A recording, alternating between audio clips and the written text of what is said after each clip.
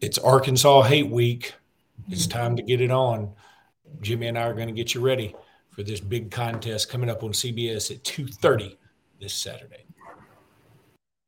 Locked On Bama, your daily podcast on the Alabama Crimson Tide. Part of the Locked On Podcast Network, your team every day.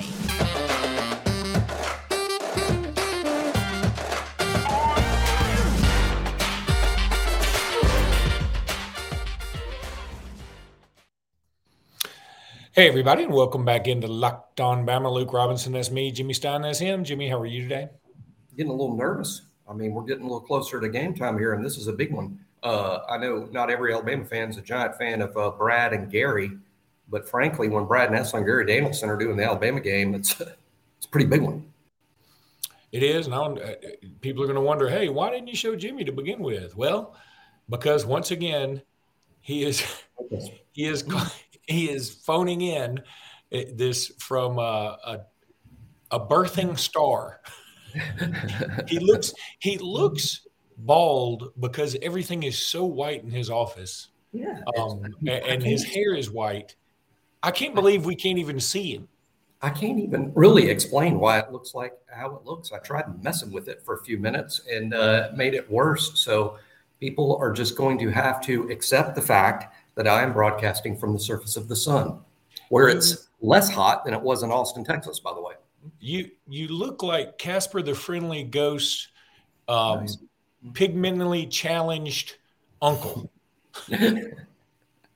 All right.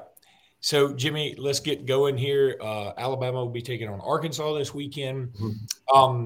Alabama's kind of had its way with Arkansas. I mean, I wouldn't even say kind of. It has definitely had its way with Arkansas. It's 15 in a row? It's 14 in a row as of this moment. Nice. Yeah, the largest margin of victory being 52-0. I think it was actually 52-0 twice in a row, if I'm not mistaken. You know what's funny? Okay, so we've won 14 in a row, and now the all-time record is 8-8.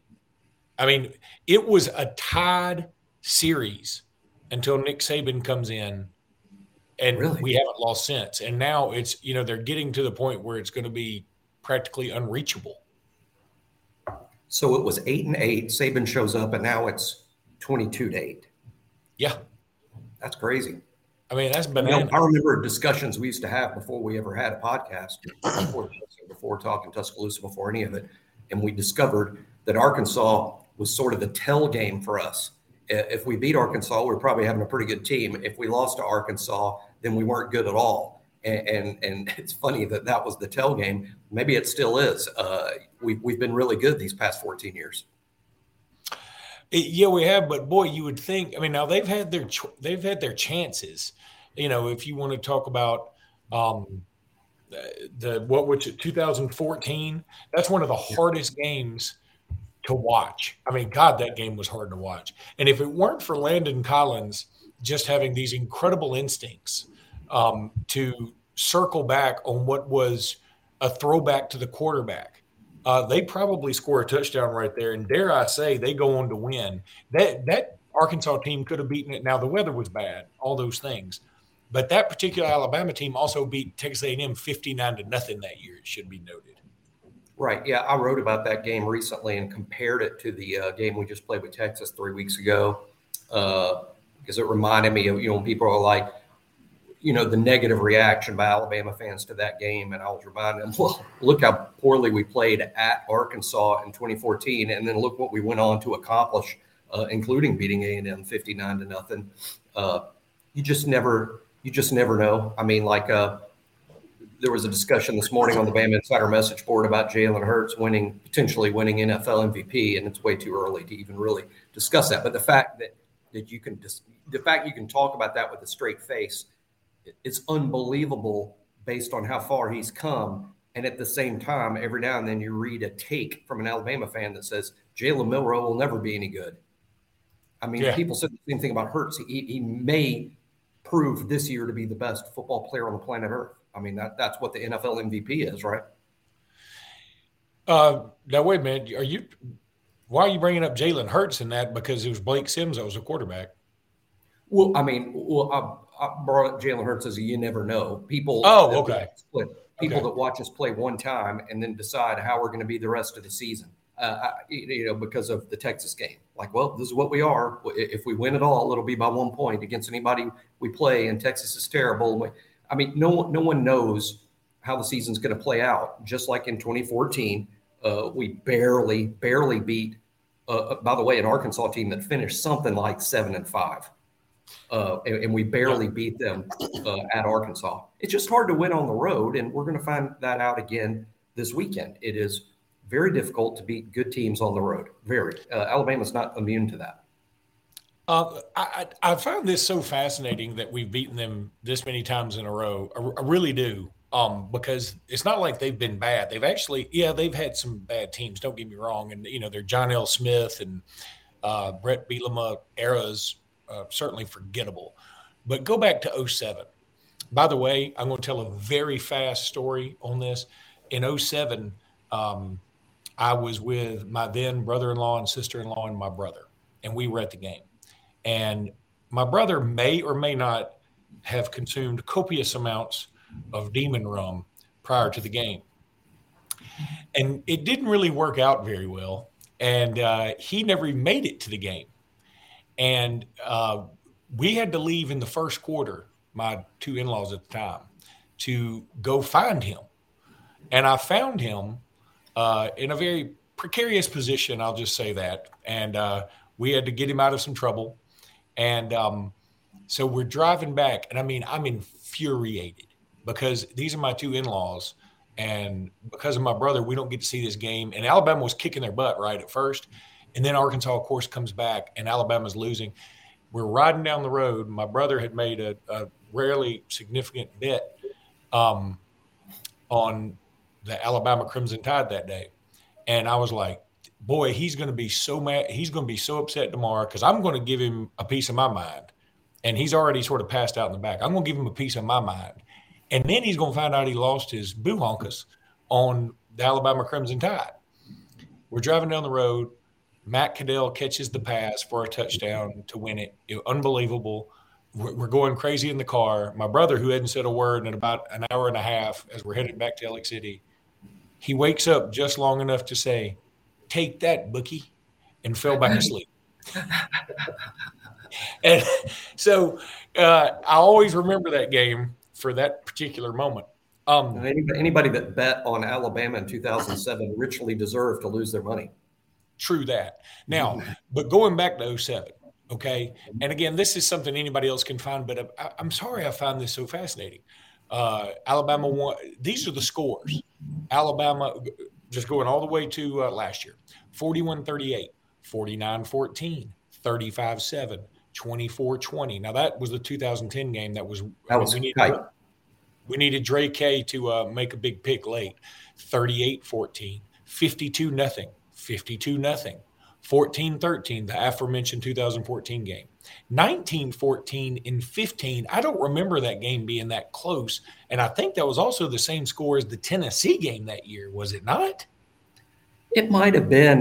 We didn't blow out a lot of teams that year. We were early because Coker was still sort of finding his game, and we were heavily dependent on the run. We just kind of ran the ball to death, and generally teams that run the ball don't score 60 points. More of a ball control thing, but I didn't remember it being that close. But I guess that's going to have to count for a close call in this series recently. And you're right, Jimmy. I'm also sorry about this. I think it is 15 in a row because we had to vacate the 2007 game. Oh, by the way, it just dawned on me. That's so stupid. If I'm ever commissioner, we're getting rid of all those vacated wins, by the way. So then it was 19-14, as I said, then 49-30, 41-9, 65-31, 48-7, 52-3, and 42-35. So, Jimmy, in this stretch of 15 games, there have only been 2 times we have scored less than 24 points. Only 2 times. Shoot, there's 1, 2, 3, 4, 5, 6, 7, 8, 9, 10 times. 10 times we have scored over 40. I mean, I kind of like finishing in between this week. I mean, I've already got a score for this week. I guess we'll wait till the prediction show. But wow, we've thoroughly dominated Arkansas, which has had a very weird decade and a half too, because they haven't been great. They've been either fairly good or terrible for most of it. This may be the best Arkansas team we've played of the 15 years. No, that 2010 team was good, bro. 2010 was good. Yeah, and I'll tell you this. We were lucky to win in 2010. I know that. Hey, 2007, they had a little dude named Darren McFadden, by the way. That was a pretty good team, the McFadden, Felix Jones, Peyton Hillis team. All right. Let me tell everybody about BetOnline. BetOnline.net is your number one source for your football betting info this season. Find all the latest player developments, team matchups, news, podcasts, and in-depth articles and analysis on every game you can find. And as always, BetOnline remains your continued source for all your sports wagering information with live betting and up-to-the-minute scores for every sport out there. For the fastest and easiest way to check in, just go to betonline.net and go check out your favorite games and events, including Major League Baseball, NFL, MMA, boxing, whatever you want. Golf, they got it. Head to betonline.net to use your mobile device or on your computer machine. And it's very easy. Go to BetOnline where the game starts. All right, Jimmy, we've talked about the history of this Arkansas thing, and we're going to deep dive into Arkansas a little bit more this week.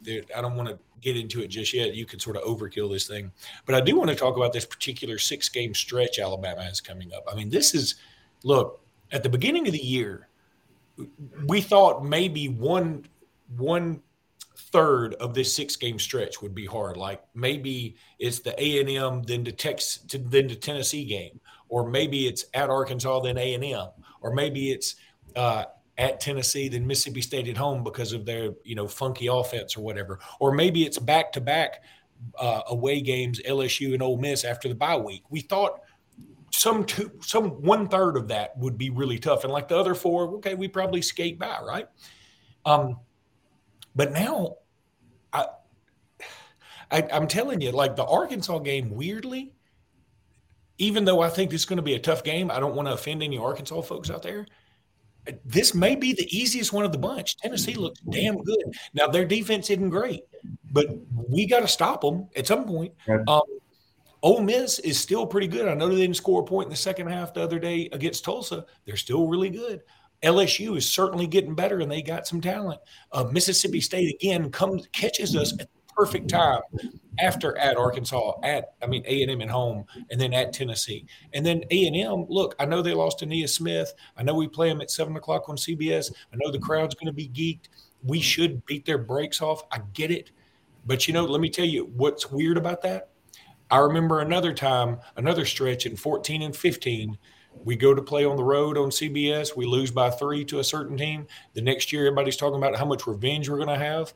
And we turn it over 5 times, and we lose at home.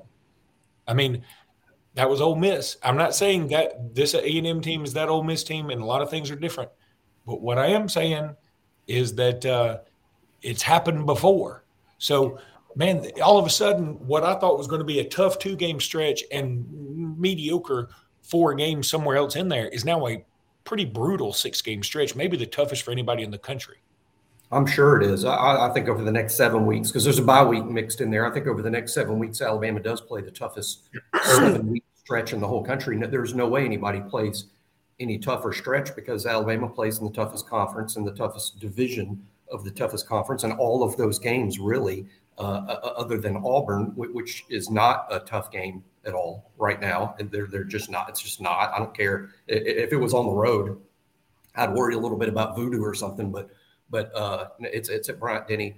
I think, and before you play Auburn, you play Austin Peay. So I'm not, as we sit here today, worried about those 2. I'm worried about the next 6, and I would rank them at Tennessee as the toughest, at Arkansas as the second toughest, at Ole Miss as 3rd, at LSU as 4th, A&M at home is 5th, and Mississippi State at home is the easiest of the 6. And I say that knowing that Mississippi State is probably going to be ranked.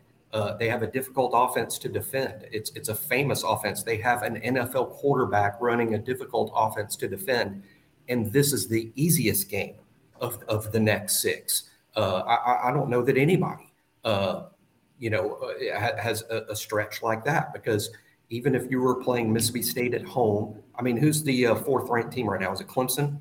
If they were playing Mississippi State at home, I'm not saying I would pick Mississippi State to win the game, but I would be telling anybody Mississippi State's got a really good chance to beat Clemson or Michigan or even USC, who nearly lost to Oregon State. I would say Mississippi State is very capable of beating the number 4 team in the country, and that's the easiest of these next 6. So it is brutal.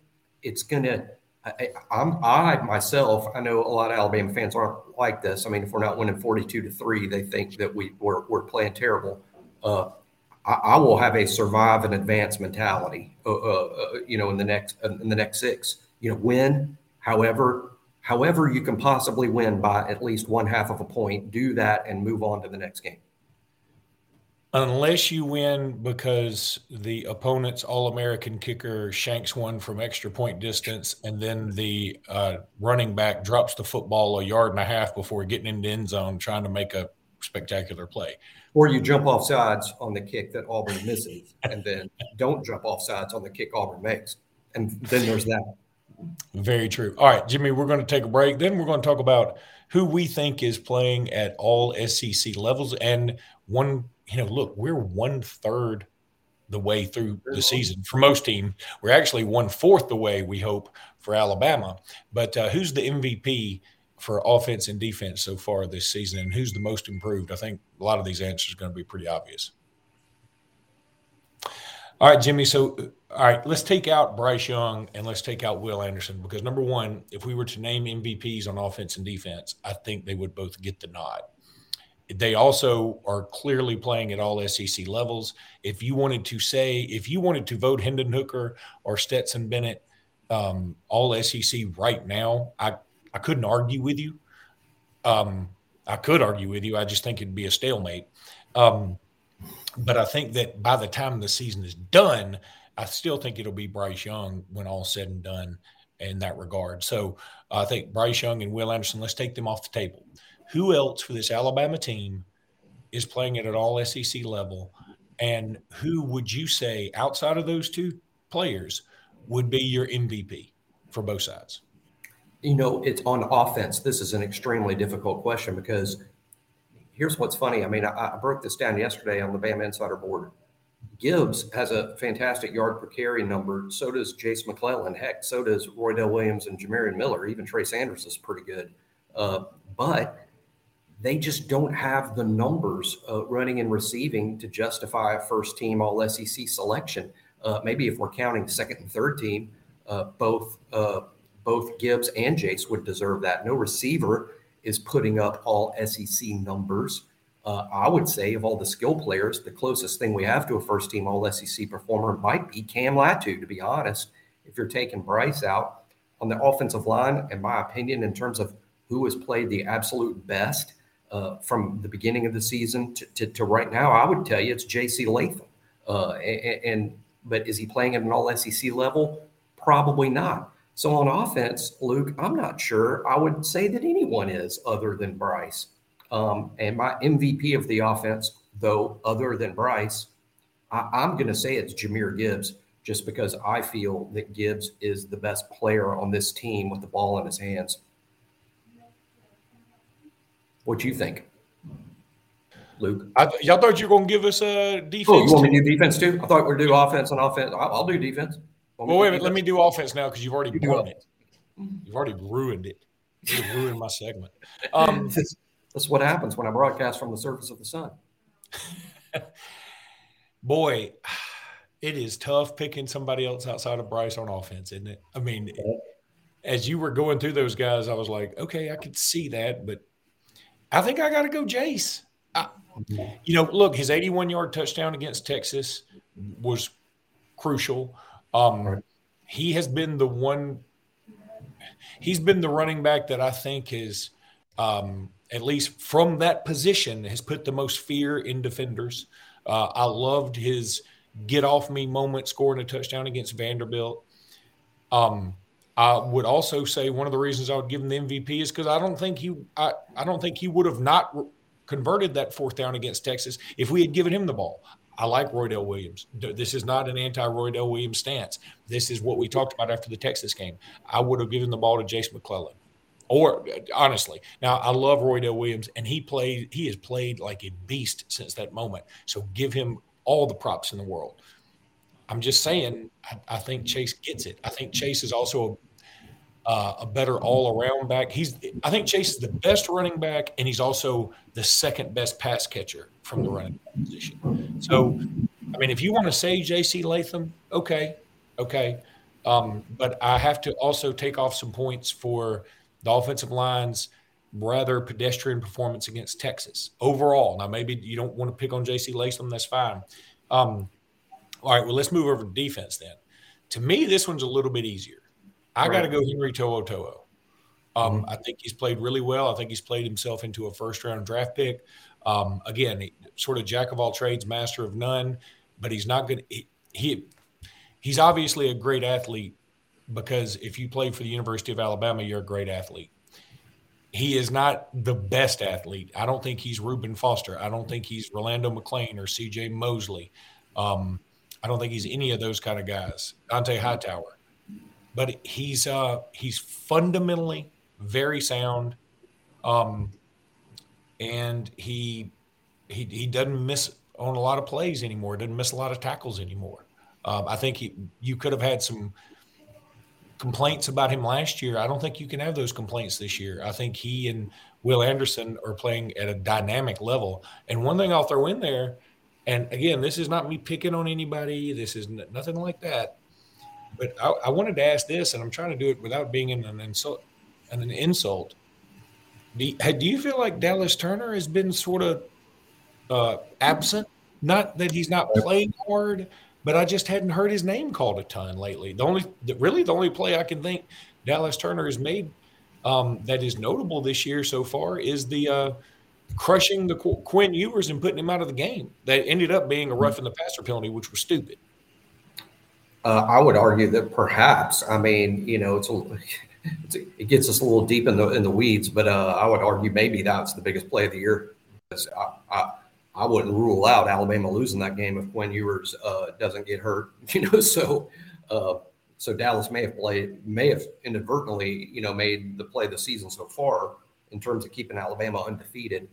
I agree that Dallas has not been as productive as we had hoped, but the season's early. I tend to think there's sort of you know, it all evens out at the end. So I think we're going to see a very productive Dallas Turner, at least for a stretch of games, to sort of catch up for the games in which he you know, hasn't produced a lot. I think there's several players on defense playing extremely well.